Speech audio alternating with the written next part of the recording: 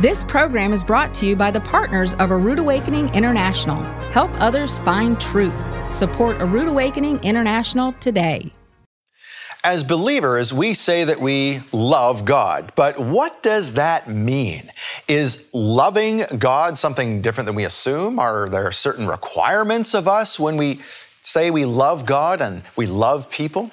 Well, Steve Siefken shares the biblical definition of love and how we are to show it, because it's the end of the sixth day. The sun is set, and this is Shabbat Night Live.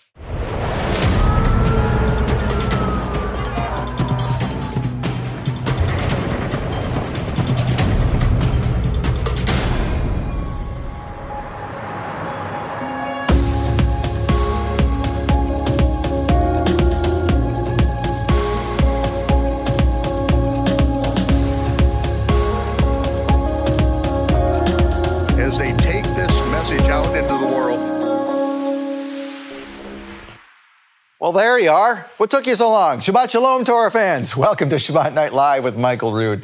Yeshua said that if you love me, obey my commandments. And the last time I checked, Yeshua was referred to as the living word.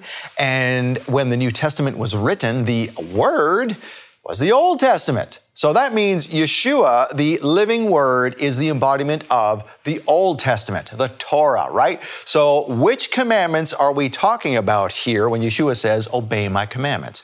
Good question. Steve Siefken is here to answer that question in episode 2 of God's Law and the New Covenant. Tonight's teaching is called The God That Does Not Change. There's something to think about. All right, the calendar, however, has changed since last month, that is, which means we are on the 4th Shabbat of the 8th month on the astronomically and agriculturally corrected biblical Hebrew calendar. Now, please welcome my co-host for tonight. It is the CEO of A Rood Awakening International, none other than Ted Clayton. Well, thanks, Scott, for being here. I tell you what, ladies and gentlemen, you've got an exciting show. As Michaels would normally say, call your friends, call your neighbors, call your relatives. You're not going to want to miss a moment of tonight's program, so stay with us. You know, we touched on this a little bit last week where we said, what was the law, the Torah, how was it discussed in your church? And you basically said it wasn't. Well, either it wasn't discussed or it was discussed that it was replaced. Yeah. You know what I'm saying? Yep. So it never was ever presented in the way. But then again, neither were feasts. I don't know if you grew up Baptist or grew up some other denomination. How many times when you were growing up did you ever hear about the feast of the Lord? Yep. I mean, rarely upon rarely. I think, Passover, okay, we kind of get that one. And we go, well, why is it the same time as Easter? And we go, well, I don't know, move on. You know. But it wasn't called Passover in the church. It was called Easter. Yeah, right. Yeah, we didn't even call it Passover. But we just sort of, back then it was Passover. And the Jews still do Passover. We don't know why they do it, but they do. Yeah, right. That kind of thing. And this is another thing folks don't think about.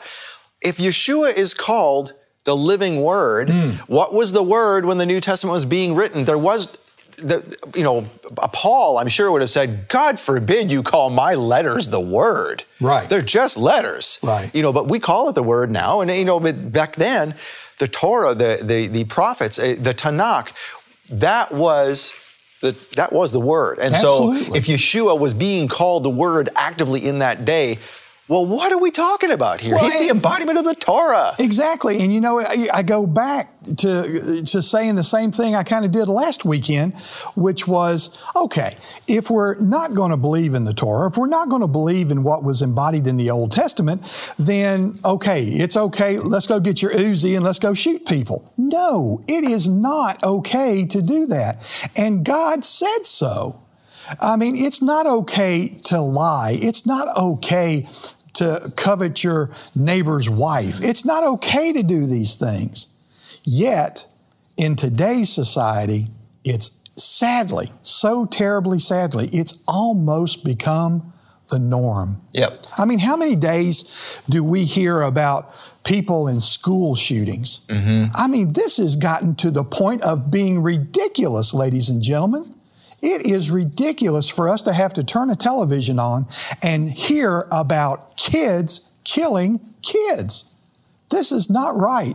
And the only way we're going to get this stuff taken care of is to turn back and open the Bible and start teaching our children the things that they're supposed to know. Because if you teach a child, then they grow up as an adult and their adult lives change. So don't ever think that a book doesn't have power, ladies and gentlemen. The book has power, and that book is the Bible. Absolutely, absolutely. People say that, well, all morality has gone out the window. I was listening to a podcast on the way to the studios here today, and basically saying that morality has gone out the window because we're so disjointed. We listen to this, watch this, and even my son, when he watches things on Instagram, it's 5 seconds here, 5 seconds there, and that's the norm for folks that age. Right. I look at that and go, you're making me dizzy, and he's like, what? The attention span is like 5 seconds or more, so, or 5 seconds or less, but to go back and read the Bible, I mean, that seems kind of foreign to folks these days, but you're right, that's why it's all falling apart. Well, as Michael used to say, if you can't read the Bible, go buy the CDs and listen to it. Right. You've got... we got Bible app. I mean, you can get the Bible, the U version is what I have on my phone. Yeah. If you don't have time, and I do that sometimes, if I'm at a workout, I'll play it. It will play the Psalms or whatever in my head. Even if I'm just listening subconsciously, it's still going in. And you know what's even better, Scott, is if you've read the Bible and read through it and said, but wait, I still don't quite get some of the things in it. Well, you know what is a better book to go get? Is the Chronological Gospels. The Chronological Gospels lays things out. Michael spent 40 years of his life putting this book together so that you could see the chronology of what's really going on in the Bible. You can see Matthew, Mark, it's all there. The Acts, it's just great, ladies and gentlemen. If you don't have the Chronological Gospels, you need to run right now to the Root Awakening bookstore and go get the Chronological Gospels, because it will help you study the Bible and give you a better awareness of what's going on. It really does. It helps, like Michael says, it helps you play the movie of Yeshua's life in your head, because everything's in order. You can almost go day by day, and it's almost like a new scene. It's like, wow, talking about the Bible, Steve Siefkin brings this out in not only in tonight's teaching, but he also did the love gift for us this month. Which, by the way, is fantastic. Oh, it's awesome. It's called the 10 Commandments in America, and we actually put, what you're seeing on the cover here is actually the 10 Commandments in Hebrew. From the Torah. Isn't that incredible? Yeah, we had a hard time figuring out if that was actually it or not. We had to get some help, but we did figure it out that this is the 10 Commandments. And on the back here, it's interesting to say that, like something he brings out in this teaching is that the gods of this world, we always think that, they were talking about idols. He says, no, we're not talking about idols. The gods of this world are people at the head of every nation. They're the government. The little g gods, right? And then his question, and Steve's question is, what happens when these little gods don't submit to the big God, Yehovah? That's where we run into issues. God has, Yehovah has no problem having little gods on the earth. Yeah.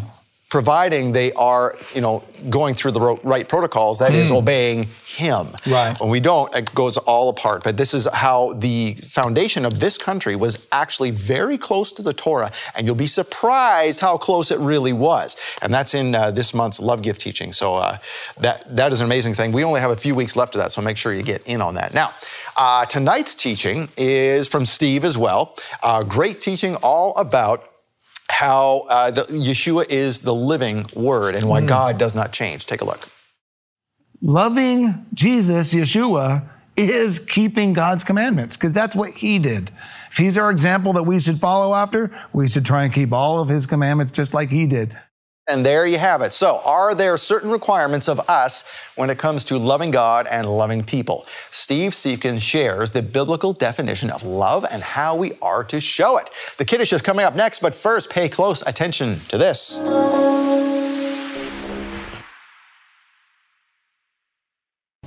Idols are not the only type of gods. In fact, when the Bible refers to the gods of this world, it's referring to people at the head of every nation, the government. But what happens when these little gods do not submit to the big God, Yehovah? Every nation is supposed to follow Israel's example, learn from their good and learn from their bad. And that's what we should be doing right now. And right now, we're going away from what God set up. And you know how that ends up. It's not a good thing. In a fascinating and eye-opening presentation, Steve Siefken reveals how the principles of the Torah are not just a matter of faith, but a matter of national law and order, specifically in the United States. The Ten Commandments in America is a special teaching from Michael Rood, our gift to thank you for supporting A Rood Awakening International. When you donate $50 to this ministry in November, we'll send you The 10 Commandments in America with Steve Siefken on DVD or Blu-ray. Donate $100 and we'll send you 2 gifts, The 10 Commandments in America, plus a Western wall decoration made of soil from the Holy Land, depicting Psalm 137 verse 5 in Hebrew. Donate $300 and we'll send you 3 gifts, The 10 Commandments in America, the Western wall decoration, and a silver-plated Shabbat wine fountain with 8 Kiddush cups and an elegant grapevine pattern. These gifts are a limited time offer from Michael Rood to thank you for your support. Make your donation today and receive the $50 gift, the $100 gift, or the $300 gift. Get these exclusive thank you gifts when you make a donation to support A Rood Awakening International in November. Call 888-766-3610 or get your gifts online at monthlylovegift.com. The Apostle Paul said that Yeshua nailed the dogmas, the doctrines and commandments of men, of the arche and exousia, that he overcame, that he nailed their commandments, their man-made dogmas to the cross. And because of that, we are not to allow any of the arche and exousia, any of the religious authorities of men who made up their own commandments to judge us. Because every one of the feasts of the Lord are prophetic shadow pictures of good things to come. So don't let any pagan, let no religious authority judge you concerning the Sabbath, the new moons. And on the Sabbath, we do not allow the world to judge us and tell us what to do. We know that Yeshua paid the price for us. And the last night he was with his disciples when he took the bread and he blessed the Most High with this blessing. Baruch atah Yehovah Eloheinu melech haolam hamotzi lechem min haaretz.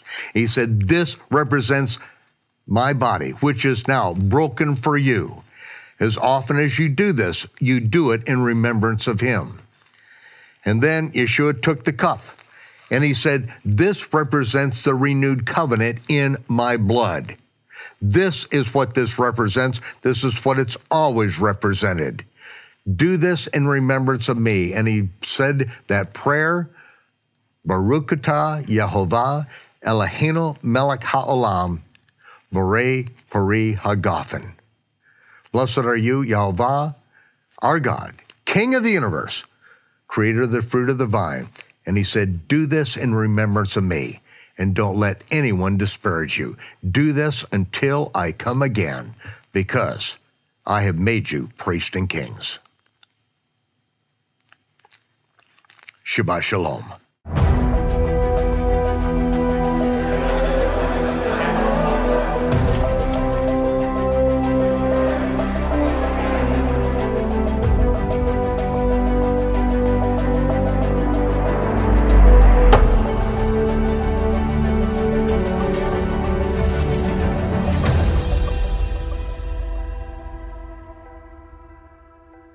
So when Yeshua came, the old law stopped and the new law started, right? So do either one of them have anything to do with each other? Well, hopefully watching Shabbat Night Live, you know that there are definitely differences, are definitely similarities, but are there any differences? Are they the same? Are they different? What are they? Is it a renewed covenant? Is it a new covenant? Steve Siefken, welcome back to Shabbat Night Live. And let's define this for folks. You have a whole presentation on this as to what is the old covenant, what's the new, what's the correlation, and there's even more to it than that. So.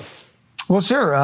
Thank you again for having me. I appreciate it. I've titled this teaching that I do, The God That Does Not Change.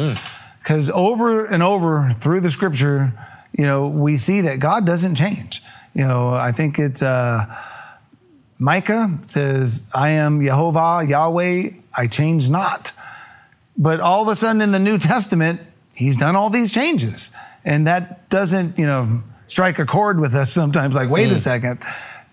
Is that the way it looks like God changed here? Is that just because the way we're defining what change is, and we think God has changed, and really He hasn't? I mean, I don't think there's any difference between the new covenant and the old covenant. And that's where I want to get to eventually today, because we need to define it through contract terms, covenant terms. And there's a very specific way of doing that. And when you break it down, everything falls into place, and the scripture directly tells you the answer to this, and we just miss it. Now, in the new covenant, we have an advantage. We've seen God's plan. We're looking at it after the fact, so there's a big advantage, so that might be a difference, but it's the same covenant. It's the same thing. Well, I shouldn't say that. It's a different covenant. The old covenant ended. We're in a different covenant, but it has the same terms and conditions. And that's the way I would like to look at it, to be honest. That's where I'd like to go. Yeah, take us through this. That sounds fascinating. Okay, there's the verses I was looking for. Malachi 3:6. It wasn't Micah, it was Malachi. For I am Yehovah, I change not. And even the Messiah, it says, Jesus Christ, Yeshua, was the same yesterday and today and forever. Very important, prominent figures don't change. That's pretty significant. Our duty in the old covenant, apparently, Solomon said in Ecclesiastes 12:13, I think I quoted it last time, let us hear the conclusion of the whole matter. Fear God and keep His commandments, for this is the whole duty of man.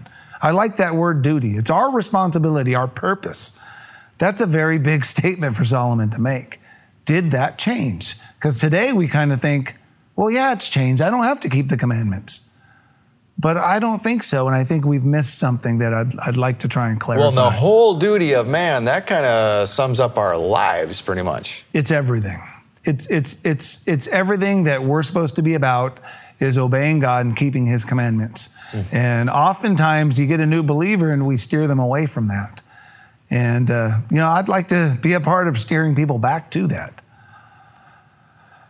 So I'd like to look at some of the covenants, if you don't mind. There's 3 I would really like to focus on. The Old Covenant, the New Covenant, and then the Abrahamic Covenant. The Abrahamic Covenant will give us the answer. And Paul told us all about it in the book of Galatians. In fact, this is why people misunderstand the book of Galatians. It's often people will say, well, the law of God's abolished. We don't have to keep it anymore. Just read the book of Galatians. And the truth is, when you look at it through Paul's eyes, through a lawyer's eyes, it says nothing but the opposite of that. It's actually endorsing God's law.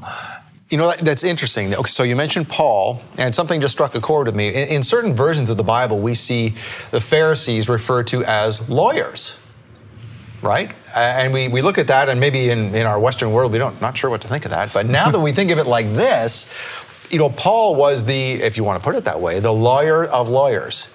Yes, he was. He knew the whole law. He memorized the whole law. So he was a lawyer, and he knows what is required to keep the law. And then try to take that to this ragtag bunch of Greeks and try and teach them that. Well, now I kind of understand his struggle. But anyway, yeah, it's interesting. Yeah, so if you don't mind, I'd like to go through the covenants. But I'd like to start. You can't understand the covenants without first understanding what love is.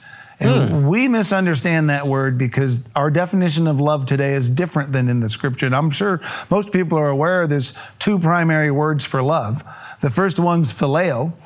And if you look up in a Greek dictionary, that's, I use Strong's here, and it's to be a friend to, that is, have affection for. That's what we think love means. You say you love somebody, that means I care about this person very much. You have a strong feeling towards them. But that's really not what the Bible means by love most of the time. The other word is agape. We've heard of that one. It's a very popular word, but I think love is a very poor definition of that word. And it's unfortunate that there's 2 different words in Greek here, and they mean 2 different things. So I want to go through some definitions, if you don't mind. Strong says a very similar thing here. Love, that is affection or benevolence. But that's like at the beginning, a very simplified definition. You got to dig deeper. You use some better Greek sources. Strong's, I like Strong's, don't get me wrong, but it's a very simplified dictionary. It's more of a concordance, and it helps to define some of the words. This is what Spyro Zodhiates said in his complete word study dictionary. Agape means love, affectionate regard, goodwill, benevolence. With reference to God's love, it is God's willful direction toward man. It involves God doing what he knows is best for man and not necessarily what man desires. So like a parent with a child? Yes, exactly. Okay. It's more of what we would call tough love. But it's even more than that. And we're coming to one of my favorite definitions. This is Professor William Barclay. He wrote a book called New Testament Words. And when he defined agape, he nailed it. And I just love this definition. He said, agape has to do with the mind. You know, we always think of it as a heart thing, but agape has to do with the mind. It is not simply an emotion which rises unbidden in our hearts. It is a principle by which we deliberately live. That's key. Principle by which we deliberately live. It's your mind. It's an intent. Agape has supremely to do with the will. It is a conquest, a victory, and achievement. This is why John defined love as, if you love me, keep my commandments. Over and over again, he said that he that has my commandments and keeps them, he it is that loves me.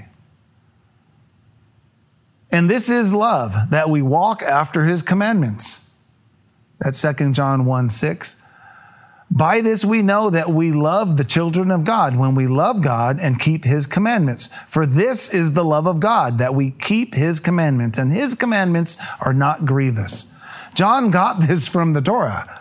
And over again in the Torah, it says, them that love me and keep my commandments.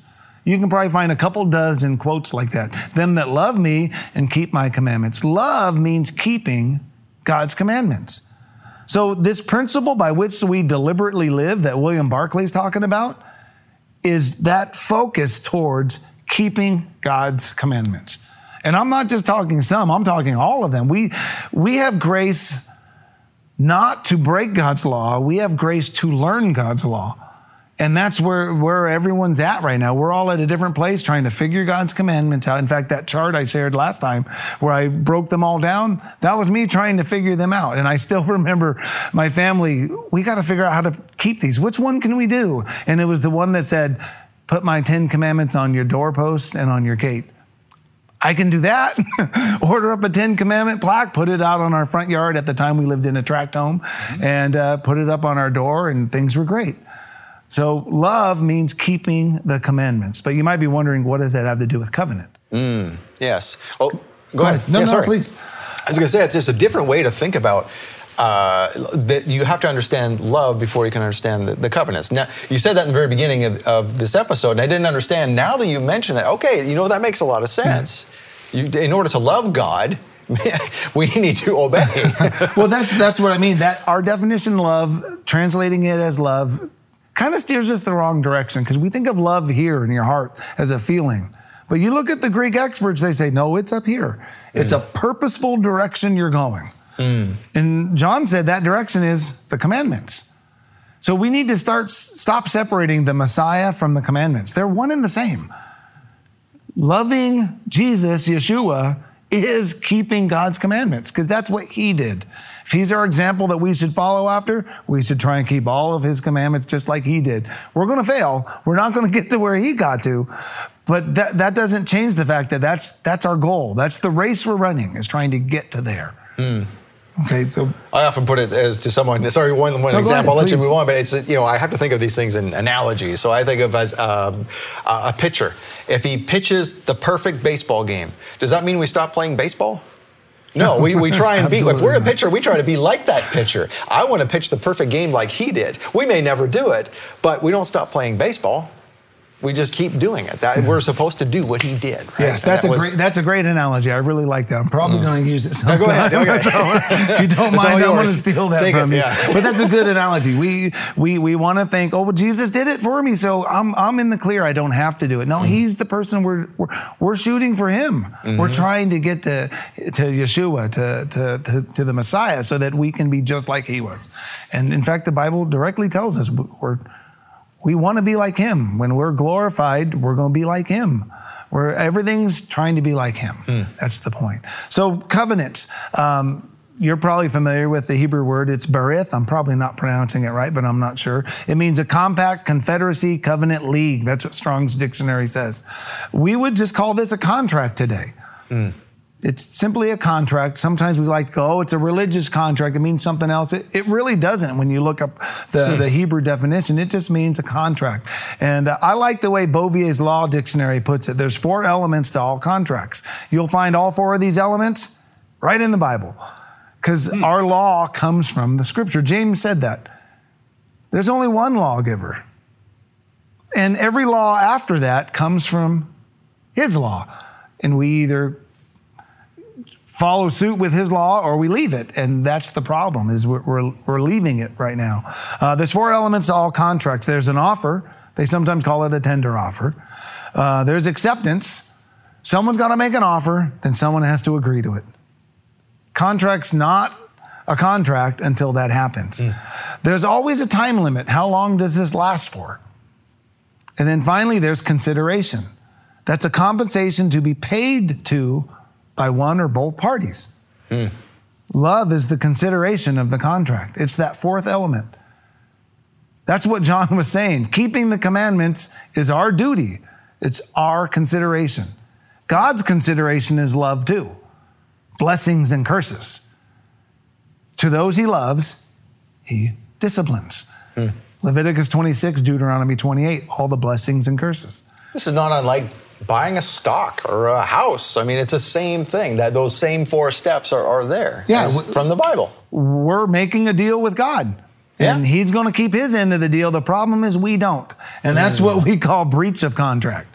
Breach of contract is when you break one of the obligations. And that's where I mentioned, I don't know if it was today or not, but penal laws, penalties. There's 2 obligations. We breached the first one. Now we get the penalty. You keep the first one, God's going to give you a blessing. It's just that simple. Right. And when we ignore that, gosh, it affects our life here and now. It affects how we live right now and the blessings that we have in this life right now. Right. It's not the curse is a law. Some people like you mentioned that last week. So not that the curse of the law is not that the law is a curse. There is a curse for breaking the law. Yeah. So curse of that is, yeah. When Paul says the curse of the law, he's not saying the law is a curse. He's saying the law has a curse. Right, there's associated with it. Yeah, and he directly says that in Galatians chapter 3. And we're just trained because of what we've been taught to just gloss right over that. So if you don't mind, let's look at some of the covenants. The Mosaic covenant. I want to find these 4 elements in the Mosaic covenant. That's what I want to do in all the covenants. Okay? God tendered an offer. He did so in Exodus 19. From Exodus 19 through 24, God saying, hey, I want to make a deal with you guys. I'd like to offer you this deal. Here's my 10 commandments and all my statutes and judgments. What do you think? And I'll be your God. You can be my people. The people accepted it in Exodus 24:7 when they said, all that Yahweh has said, we will do and be obedient. All that Jehovah has said, we will do and be obedient. Like a marriage contract.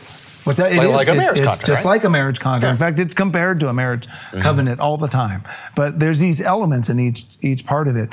The time is forever. I know dozens of times in the scripture it says, this covenant is forever. My law is forever. It's never going to disappear. In fact, the Messiah said the same thing in Matthew 5. We mentioned it last week. Forever until Jesus, right? Oh, yeah. Until the Messiah comes. But that's Galatians 3 also. And the penalties are what are until the Messiah comes. Exactly. Once you have Messiah, the penalties disappear. The consideration, our duty is obedience. Thou shalt keep therefore his statutes and his commandments. God's duty are blessings and curses. For whom Jehovah loves, he corrects. It's just like a contract. It's just like the way Bovier described contracts. We need to keep our end of the deal, and God will give us blessings. Look at America. The farther we leave God's commandments, the more curses we get. And curses is such a bad word. Penalties. The more penalties. It sounds so bad to us to say curse. You know, it's so funny. People look at, there's business people out there who are not necessarily Christians, yet they're being blessed over and over and over and over again. I know folks that look at it and go, how can that be? That person is not even a believer. But you look, even if that person is not aware that they're obeying God's laws in their business practices, they will be blessed. Yeah, absolutely. It's just just natural. It's a law. It's just his law governs the entire universe. Yeah. And you do what's right, you're going to get a blessing. You do what's wrong, you're going to get a curse. Now, there's a lot of people out there that do what's wrong and they lie and cheat and steal and do things, and they may make a lot of money, but that doesn't mean their quality of life is really good. I would challenge that. Even I think David in the Psalms kind of lamented, saying, why are these people doing so well? I think in the long run you'll see, wow, these are huge blessings, that I'm receiving for being obedient. Maybe not riches, not gold and silver, but just blessings, a life that you thoroughly enjoy. Yep. So when the offer was ratified, he said, throughout your generations. Over and over again, God said, throughout your generations. Today, we just say it inures to the heirs and assigns forever. You ever wonder why you and I are kind of bound to that Constitution thing? I wasn't there, were you? I was not there. No, we weren't there, but it inures to the heirs and assigns forever.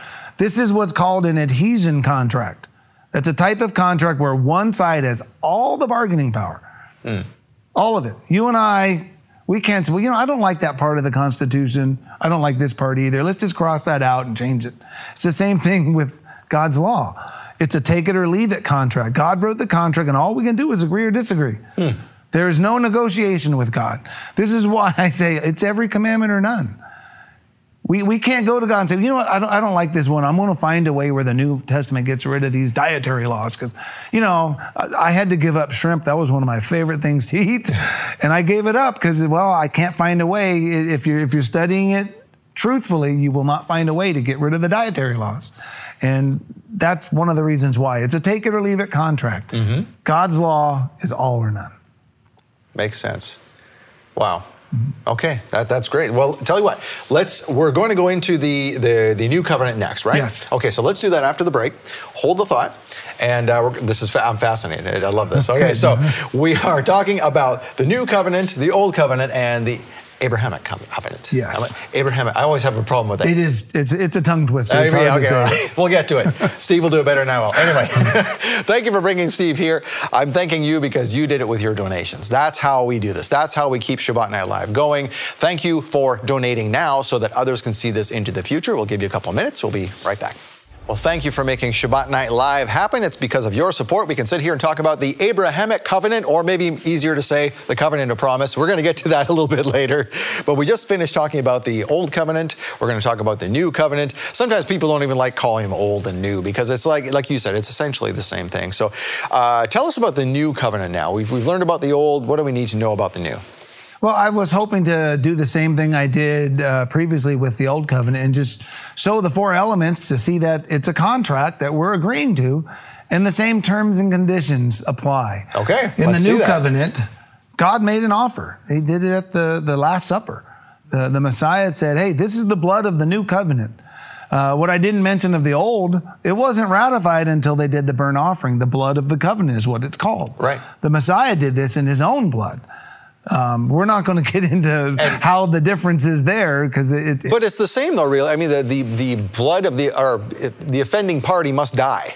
That was the sacrifice there, and Yeshua gave himself. There's a lot of similarities. The blood of the covenant is the key thing, but I have a few different opinions as to what that meant.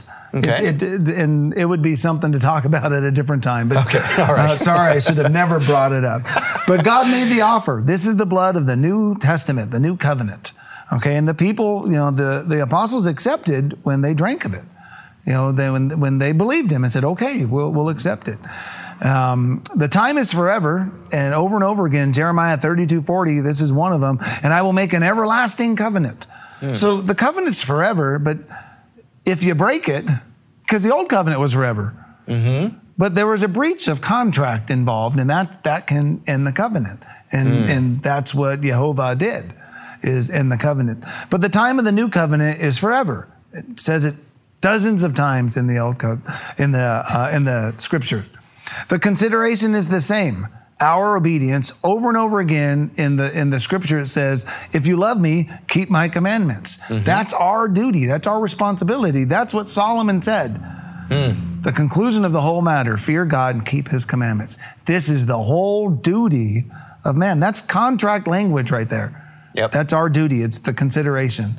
God's duty, again, is discipline, blessings and curses. And what I always find interesting, Hebrews 12:6 says, for whom Yahweh Yehovah loves, he chastens and scourges every son whom he receives. This is for the new covenant, but he's quoting the old. Originally, that was for the old covenant, but he's quoting it to endorse the new covenant, which is why I concluded these are the same thing. It's not the same covenant.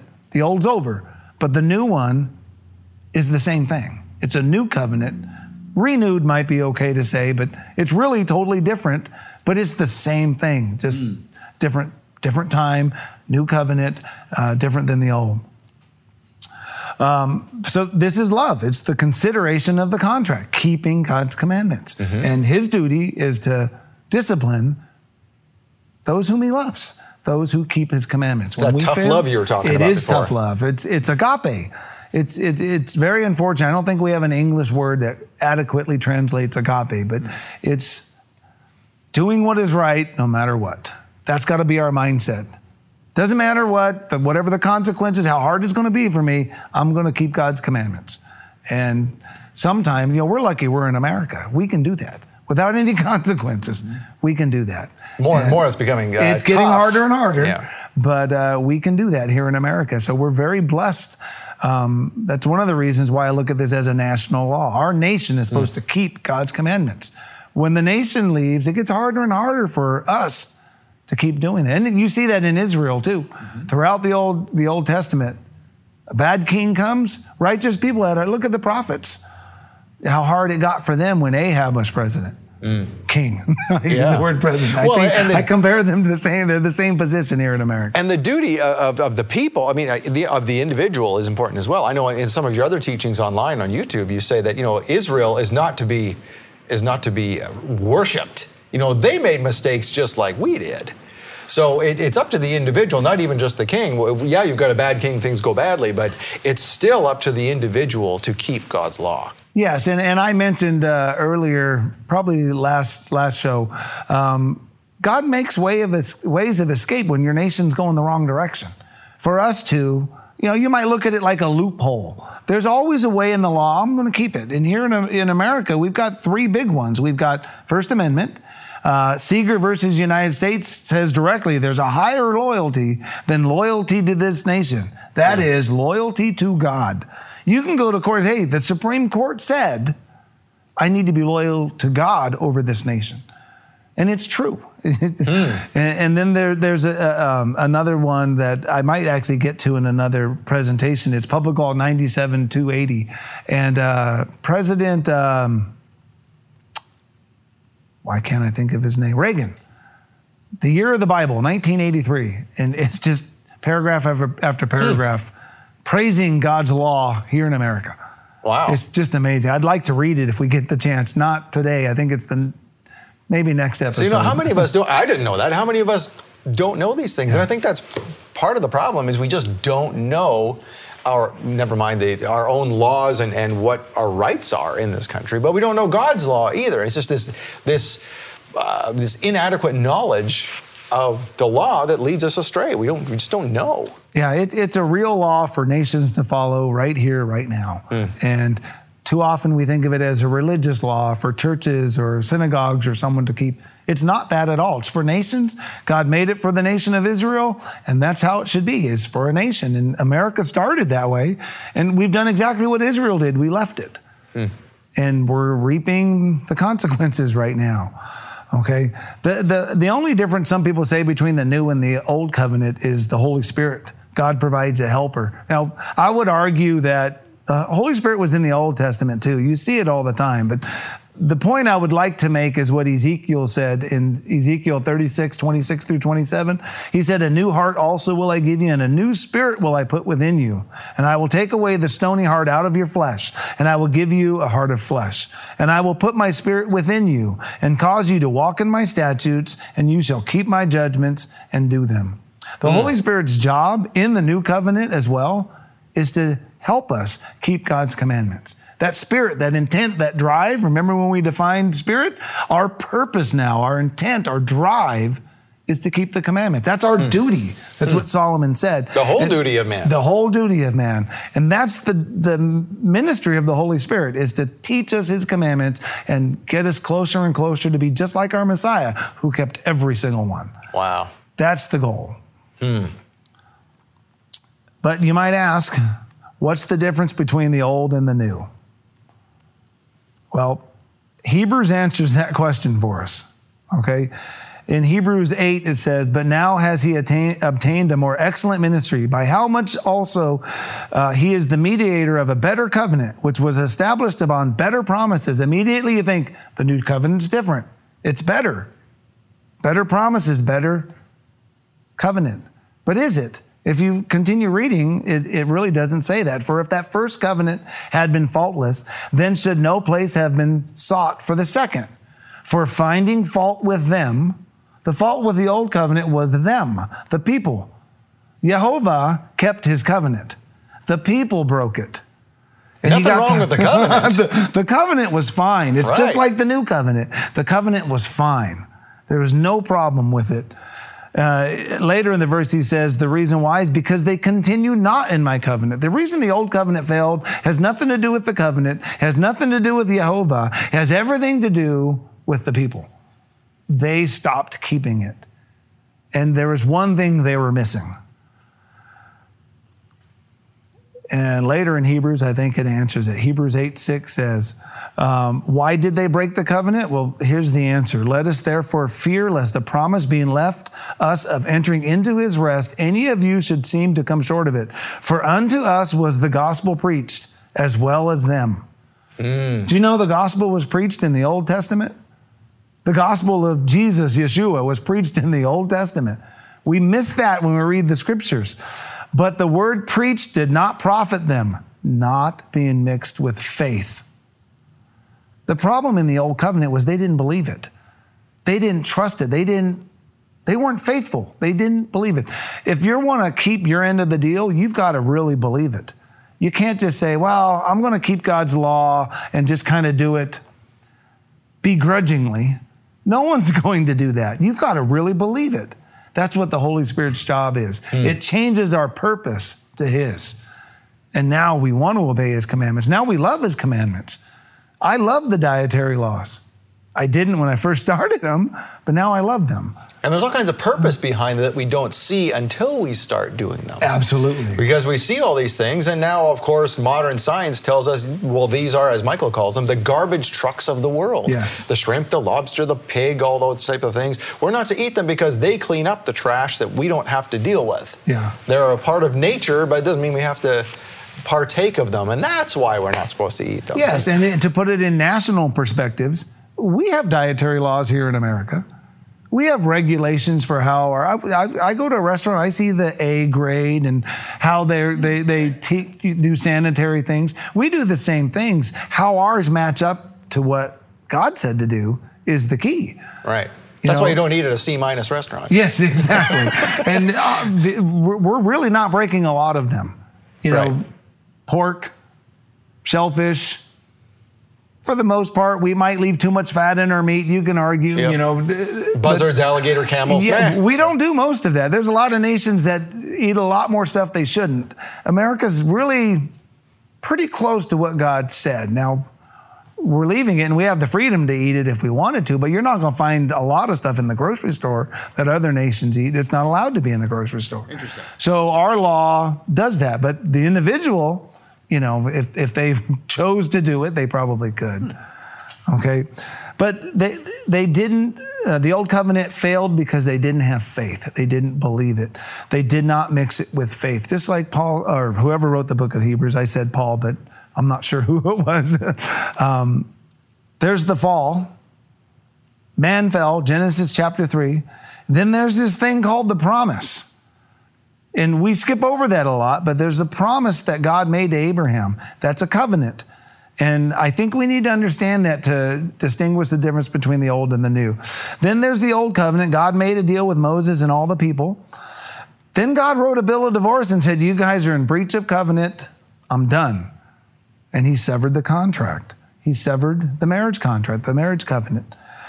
And then the Messiah came, and Judah killed him. The Bible directly says, whom the Jews killed. They took care of that. Well, there's two ways to end a marriage covenant: divorce or death. Their bridegroom is now dead, so the old covenant is gone. Doesn't exist, obsolete, does not exist. I know a lot of people think they might want to hear that. Oh, great. That's why we don't need to keep the law. The problem is the new covenant has the law. So that ushered in the new covenant. But like we just went over, same duties, same responsibility. It's the same covenant. It's not exactly the same because it's a different time, different words. They put together the same terms and conditions, but the old one's gone. And now we're sitting here waiting for the second coming. And that's where we're at in this new covenant. Couple of questions. Where was the gospel preached in the old covenant? Remember when we saw that in Hebrews? Bible answers it for us. It says, for unto us was the gospel preached as well as unto them. Well, where? Paul tells us in Galatians, to Abraham. Galatians 3:8 says, and the scripture foreseeing that God would justify the heathen through faith, preached before the gospel unto Abraham, saying, in these shall all nations be blessed. Well, we remember Abraham early in the book of Genesis. Now to Abraham, Galatians 3:16 says, and his seed were the promises made. He said, not to seeds, plural, as of many, but as of one. When God was telling Abraham, I'm going to bless your seed, that's singular. He's saying, I'm going to give you a Messiah. This is the gospel preached unto Abraham. I'm going to give you this Messiah, and he's going to take care of this sin problem for you. How many people miss that? You know, I think a lot. I missed it for years. But that's one person that's going to take care of the sin problem and solve it for us. And he goes on to say, and I think I have the next verse up here. Oh, it's more of the same. Unto your seed will I give this land, and in your seed shall all the nations of the earth be blessed. That's a singular person. One person's coming in the future. It's going to bless everybody. It's not the nation. It's not Israel. It's one person is going to. Now, Israel should have done it. They should have been a blessing to all the nations. They were challenged to do it. But this gospel was preached to Abraham prior to the New Testament. So where do we find faith in this timeline that I have up here? It's the covenant of promise. That's the covenant of faith. The problem with the old covenant, they didn't believe the covenant of promise. And Paul hammers that in the book of Galatians. You can't disannul the covenant that was 400 years prior because you came up with this new covenant. You can't just get rid of it. The terms and conditions apply to that one. So I'd like to look at the covenant of promise next, if you don't mind. Please. So the Abrahamic covenant, God tendered an offer. He said, unto your seed shall all the nations be blessed. If thou be able to number them, he said, so shall thy seed be. So he's talking about a whole bunch of people. Abraham accepted when he believed God, and he believed in Yahweh, Jehovah, and he counted it to him for righteousness. This is Genesis 15:6. A deep sleep fell upon Abram, and the covenant was ratified when this burning lamp went between the two pieces. I don't know, this is a very familiar story, but this was a custom used in making and confirming covenants. A calf or some other creature were cut in pieces, and the parts laid in order, and the covenantees passed between these parts, signifying thereby that if they did not fulfill the engagements they entered into, they imprecated to be cut to pieces as that creature was. This little thing turned into what we know as the burnt offering. The burnt offering was a covenant ratification offering. It was how you'd notarize a contract, basically, in the Old Testament. And that's what God did. He passed through. Abraham sleeping, God passed through. In fact, in Jeremiah, he says the same thing. He's calling out the princes and the people in charge of Israel, saying, you broke my covenant when they cut the calf in twain and passed between the parts thereof. So this ratified a contract, ratified a covenant. The time was forever. It's an everlasting covenant. Over and over again, it says that. Genesis 17:7 says that. Just one time. The consideration, well, this one's different. This is a unilateral contract. God's the only one that passed through. Abraham's sleeping. God's the only one that has a duty.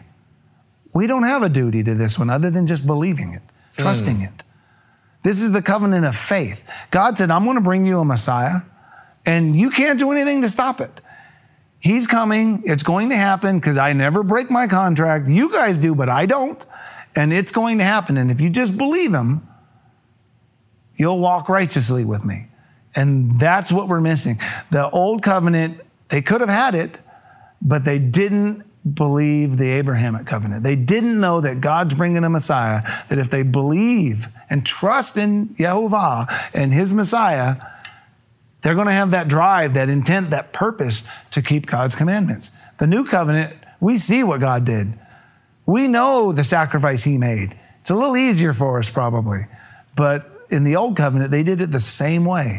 And the problem with the old is they didn't mix it. You have to have both. Old covenant, covenant of promise. It's the only way it works. The new covenant, you still have to have the covenant of promise, but we've got him right there. He showed up, live and in the flesh. Isn't that funny how everybody concentrates on the new covenant and the old covenant, but really it's the covenant even before that ties them both together. Yes, it does. And the failure of the old was they didn't have faith, which is the covenant of promise. Putting our faith in that Messiah. They didn't have all the details. They didn't know who this Messiah would be. Abraham did. Abraham saw his day. We know that from the Gospel of John. Everybody else didn't see his day. I don't know if Abraham had a vision or not. Who knows what that means? But they had less information, yet they were required to have faith and believe. We have an advantage, yet we're still not walking in God's commandments today, because that's where they failed, because they broke the covenant. Today, we're teaching people to break the covenant. We're saying it's okay. We're saying it's good. And you know, that kind of grieves my heart to think, I have to admit, I did that. My first 16 years, I remember teaching Awana. You know, the young kids, I think they were junior high, and teaching them, oh yeah, those, back then I said 613 commandments. We don't have to keep those anymore. And I even scrolled them up on a slide saying, yeah, we don't need to do those anymore. You know, Jesus took care of that for us. And right among those are murder, adultery. And I'm sitting here saying, you don't need to keep them. Kind of grieves my heart to think back to then, but I'm glad I'm where I'm at now. I'm glad I realized God's commandments are that important. You know, I'm thinking of something that Yeshua said when we invite him to be with us. You know, he will come in and sup with us and sup with him. And I go back to there's an example with Abraham where Melchizedek or Melchizedek, the righteous came to him. What did they do? They broke bread, they had a meal, he left. But Abraham invited him in, and that's all he had to do.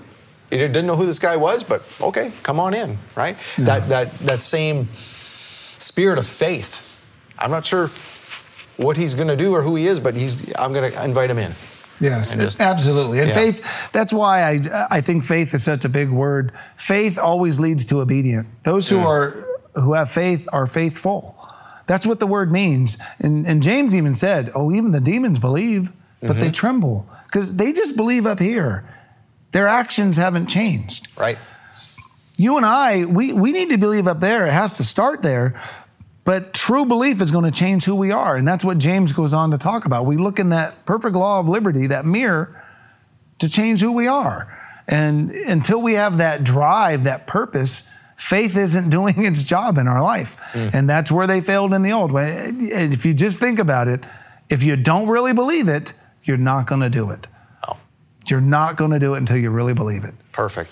Come back and talk to us next week about this. I think you've got a lot more to talk about here, and I think we need to do more. Yeah, okay, great. That would be awesome. Thanks, Steve. All right, thank you for joining us on Shabbat Night Live. We will see you next week. Until then, Shavua Tov.